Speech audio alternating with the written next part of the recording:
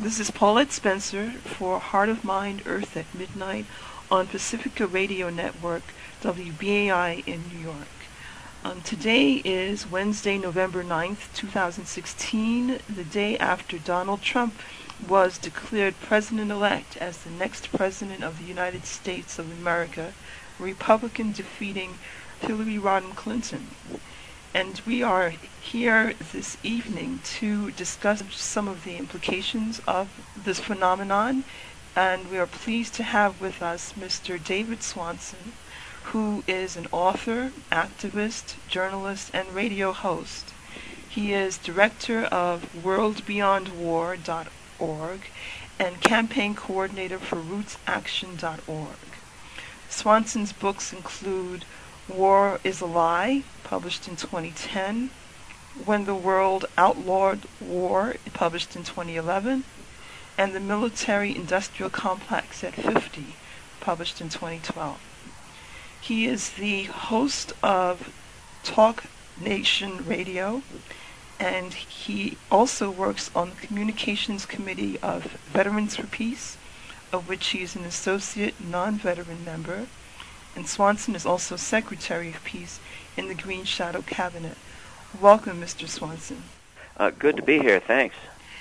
I guess many people are in sort of shock or perhaps a sense of numbness over the results overnight of the win of Donald Trump over Hillary Rodham Clinton.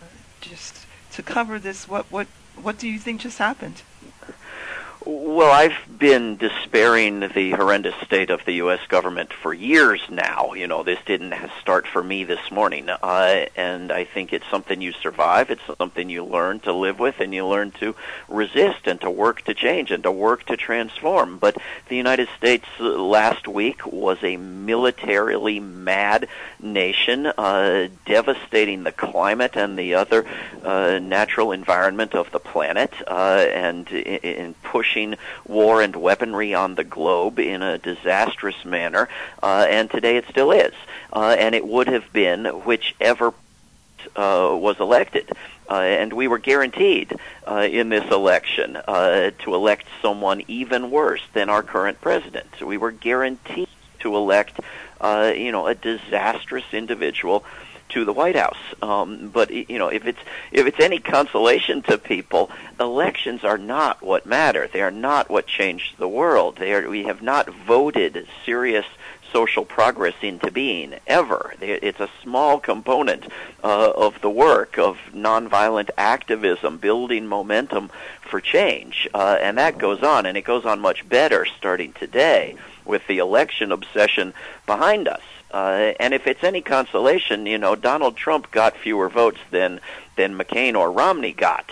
Of course, Hillary Clinton also got fewer votes than McCain or Romney got. Most people stayed home. Nobody liked these people. And the Democratic Party had a winning candidate in Bernie Sanders and cheated him out of a possible nomination. So all the stuff that everybody tells each other about the demographic shift and young people being smarter and so forth is all true. You just can't put your hopes in a broken electoral system with an unpopular candidate. And yes, we elected a racist, sexist buffoon, but working people, lower income white voters in places like Pennsylvania voted for Barack Obama, and now they voted for Donald Trump. So there's more than just racism here. That's one ugly part of it, but that's not the whole story. What is part of the rest of the story? Well, resentment of a corrupt establishment that's been impoverishing people and the earth, as well as devastating nations abroad for years now. If that were not the case, you wouldn't have the existence of these, burners for Trump groups, these people who were for both Bernie Sanders and Donald Trump, which makes absolutely no sense apart from corporate trade and possibly certain aspects of militarism. Makes no sense at all. They're exact opposites on every important policy, but they were both seen as somehow newcomers against the system, as Barack Obama was seen, perhaps somewhat unfairly, as an outsider against the system, although he was a senator for years. This is what people wanted. They wanted opposition to a completely corrupt establishment. And when Donald Trump put out advertisements to that effect and everybody just screamed anti-Semitism, it was a little bit of a cop-out. Maybe it was anti-Semitic, but it was absolutely correct in its critique of the establishment. The response ought to have been, yes, that's correct, but Donald Trump will not fix any of those problems. That ought to have been the serious response, rather than that's anti-Semitic, or he's an agent of Vladimir Putin, or any of this sort of nonsense that just made the Democrats look stupid and dishonest, rather than serious and caring. One thing that struck me in the lead up to these elections was the WikiLeaks release of the emails from Hillary Rodham Clinton when she was Secretary of State, and as well as some of the materials that came out where she released the transcripts of her speeches that she had hidden up to now, speeches before bankers and representatives of financial institutions where they discuss financing of war. And I wanted to ask your opinion on some of the findings from those speeches and really discuss what the roles of these financial institutions are in the perpetuation of war. Yeah, it is remarkable that the demand for the videos or transcripts of these meetings with Goldman Sachs bankers that Hillary Clinton was paid so handsomely for actually made news. But then when we actually got some of the transcripts, it was just a yawn from the corporate media. There was no desire to look at what was there, although what was there was actually quite interesting. It was, a different face of Hillary Clinton. Who knows if there even is an authentic one. This was her Democratic pitch to a bunch of Republican bankers' face, but it was also her whispering behind the scenes, in a not for public manner with banker friends and corporate allies. And here she is talking primarily about where to wage wars and what wars to wage and how to dominate the globe for a bunch of bankers, which is not how the U.S. democratic system is usually depicted to the public. And she's blurting out things like that her no-fly zone on Syria would be, a mass murderous act far worse than Libya, would require, as she says, killing lots of Syrians, and she actually condemns people who are out there glibly talking about such a thing. Whereas she was at the time and is today the leading person out there glibly talking about such a thing, which is why there's a huge chunk of the world out there outside the United States, in that other 96% of humanity, that does see the U.S. as having elected the racist, sexist buffoon over the candidate of the Enlightenment. But there's another huge chunk that sees us as just having held off World War III, because Hillary was intent on bombing Syria and said Barack Obama was wrong not to bomb the hell out of Syria 3 years ago. And even the chairman of the Joint Chiefs of Staff in Washington is saying this would have guaranteed a war with Russia. I mean, this is why Russians are celebrating, because we don't know what Trump will bring, but at least this is not the president of shipping weapons into Ukraine and trying to start up World War III. This is, we've elected a guy who actually blurted out the obvious common sense that NATO has outlasted its purpose, although he immediately backtracked under the slightest pressure on that, rather than Hillary Clinton, who told Goldman Sachs that she was proud of having told the Japanese the United States had a right to the entire Pacific and had discovered Japan and had purchased Hawaii, and that whole ocean was ours. This is not how she talks in public. This is how she talks to bankers, and that ought to have been news. And in terms of the actual influence and enduring influence of these bankers and financial institutions, what role do they play in shaping the militaristic landscape on a global level? Well, we also know from leaked emails in recent weeks that it was top Wall Street bankers who picked the nominees for Barack Obama's cabinet, or most of them. And we know that both Hillary Clinton and Donald Trump have lined up the same crowd of corporate lobbyists allied with Wall Street interests to shape their cabinets. With someone like Donald Trump, with his limited literacy and limited intellectual ability and attention span, this may matter even more. Who ends up being the voices around him, the other powers in the room, and these are shaped routinely in both the Democratic and the Republican parties by Wall Street interests, by military interests, by the overlapping cartel of these powers that control our financial systems, our information systems, and our major industry as weapons dealer to the world. The corruption was rather unique in Hillary Clinton's case with the Clinton Foundation, but it's normal now. The big appeal from Donald Trump early on was his pretense that he was outside the broken system, that he wouldn't have to take any bribes because he could fund his own campaign. And then he backtracked on that and started taking all the legal bribes that are part of the U.S. political system. Again, there's something he's acknowledged, that the system is broken. Will we be able to push him in the direction of fixing it? That remains to be seen. And just taking it a bit further with some of what came out in those emails, we know that she admitted that certain governments in the Middle East were directly involved in the funding of these militaristic groups there, ISIS, ISIL, and that a lot of the work was done through a sort of pay-for-play arrangement with the Clinton Foundation. Given what she's just revealed, how does that bode, for instance, for a Trump win? What do you think will come of such funding, or how will a Trump administration play into or have a role in continuing that funding? What is your view on that? Yeah, we know from those emails that Hillary Clinton knew that Saudi Arabia and Qatar were funding ISIS and supplying ISIS. We also know that she knew that the United States was supplying so-called moderate fighters who were actually aligned with Al-Qaeda and the so-called extremist fighters.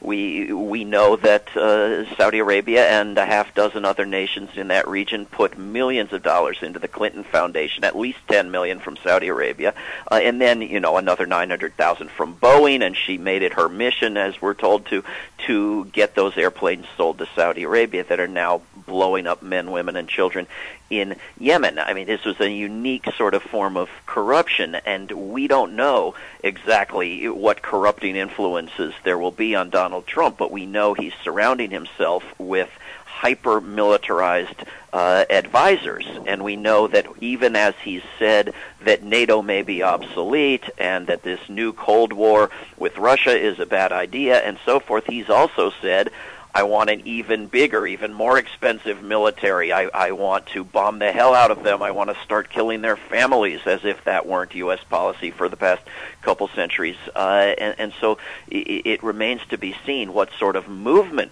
arises. Will there be a moment now, like in 2002, 2003, when everybody who identifies as a Democrat joins the peace movement for a while here? Will we have a bigger peace movement even than we had in 2003, 2004?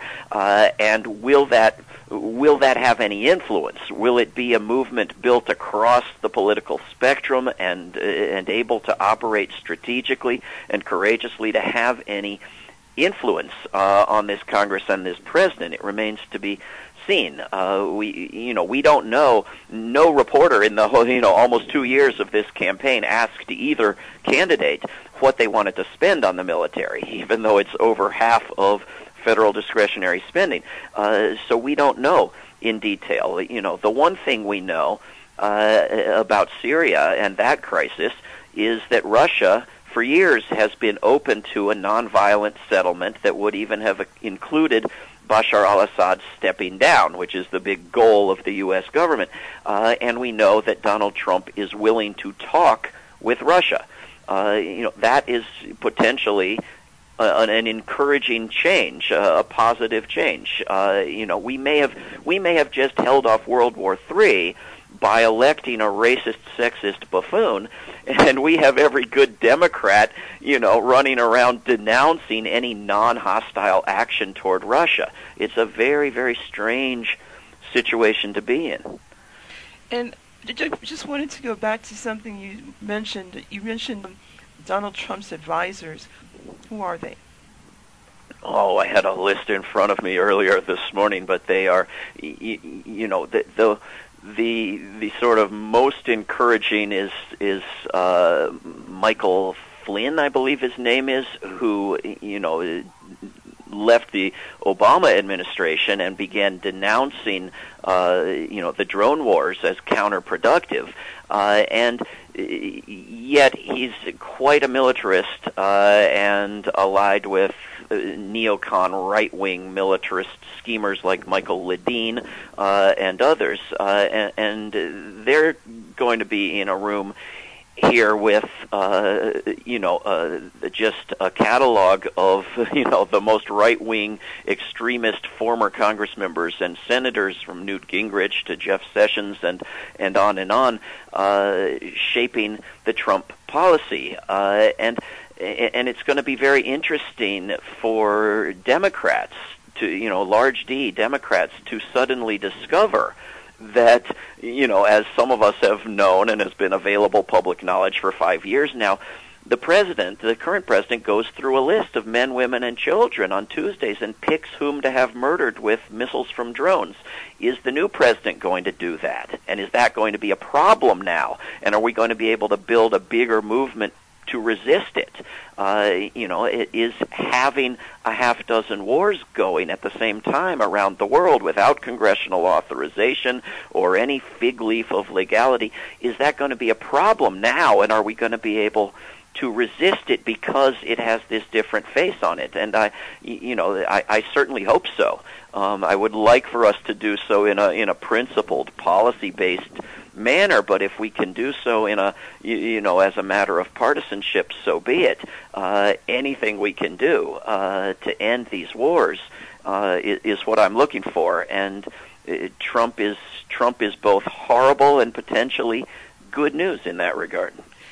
And as you talk about financing of wars and ending of wars, what effects do you think that, in case that the wars are actually intensified, what further effects do you think they will have on domestic policy when it comes to social services, when it comes to issues such as the healthcare, I would say, pilot program that Obama implemented, as well as the funding for other social safety nets?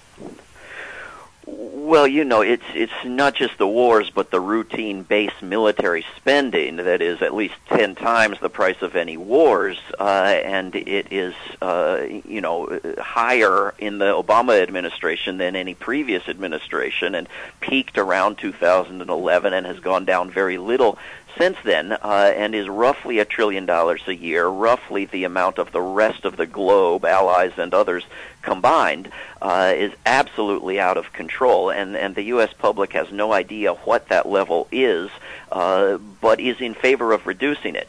And in fact, the U.S. public, in a poll commissioned by the Koch Institute, of all people, says that the wars of the past 15 years have made us less safe and should be ended, and we should have fewer of them, not more of them. But that same U.S. public buys into the fears of who are our greatest dangers, starting with ISIS and Russia and Iran on down, and you get down to 4% of our country says climate change is the biggest concern. I'm in that little 4%. Donald Trump is likely to exploit those fears, likely to heighten the paranoia about these foreign dangers, and to increase those dangers through the counterproductive measure of escalating these wars. And those dollars are drained out of the U.S. economy. Despite all the military jobs we see, It's a mirage. You get fewer jobs and worse paying jobs with military spending than even with tax cuts for working people, much less investment in infrastructure and human needs and education.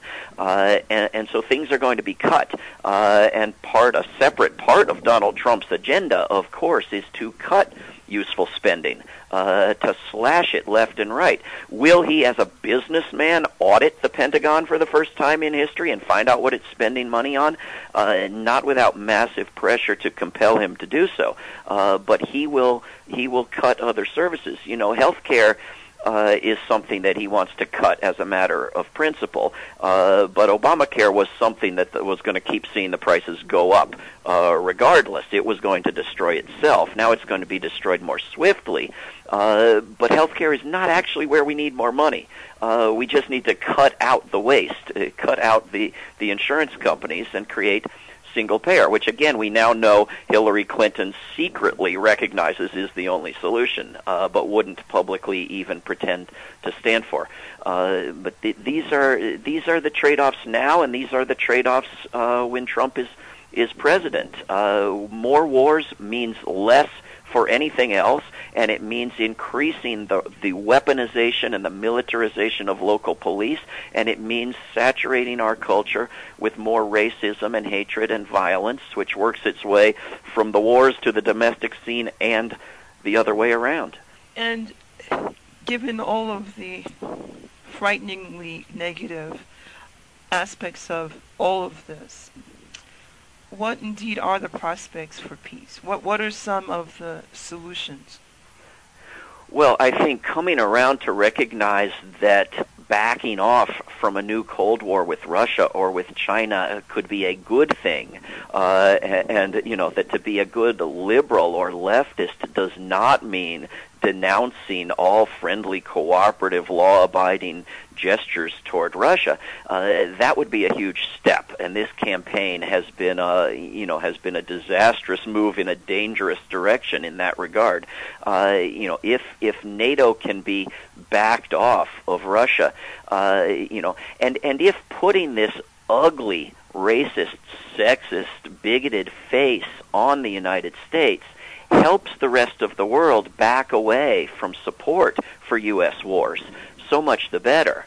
You know, those dozens of nations around the globe that have big U.S. military and NATO military bases in them, if they can understand that those represent their subservience to the odious Donald Trump, so much the better. Close them, shut them down. Bring those troops home. They're doing nothing but damage abroad. Shut down that expense. And make peace with the world. We're not going to see an internationalist here. We're not going to see voluntary signing on to treaties and the rule of law. But we may see pressure from the rest of the globe. The International Criminal Court is suggesting it may prosecute crimes in Afghanistan. It may indict a non-African for once.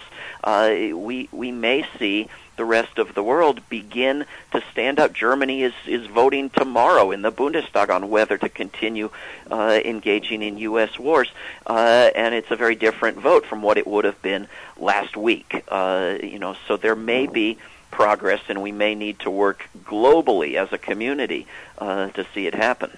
So in other words, the world could benefit in a way through these sort of unintended consequences.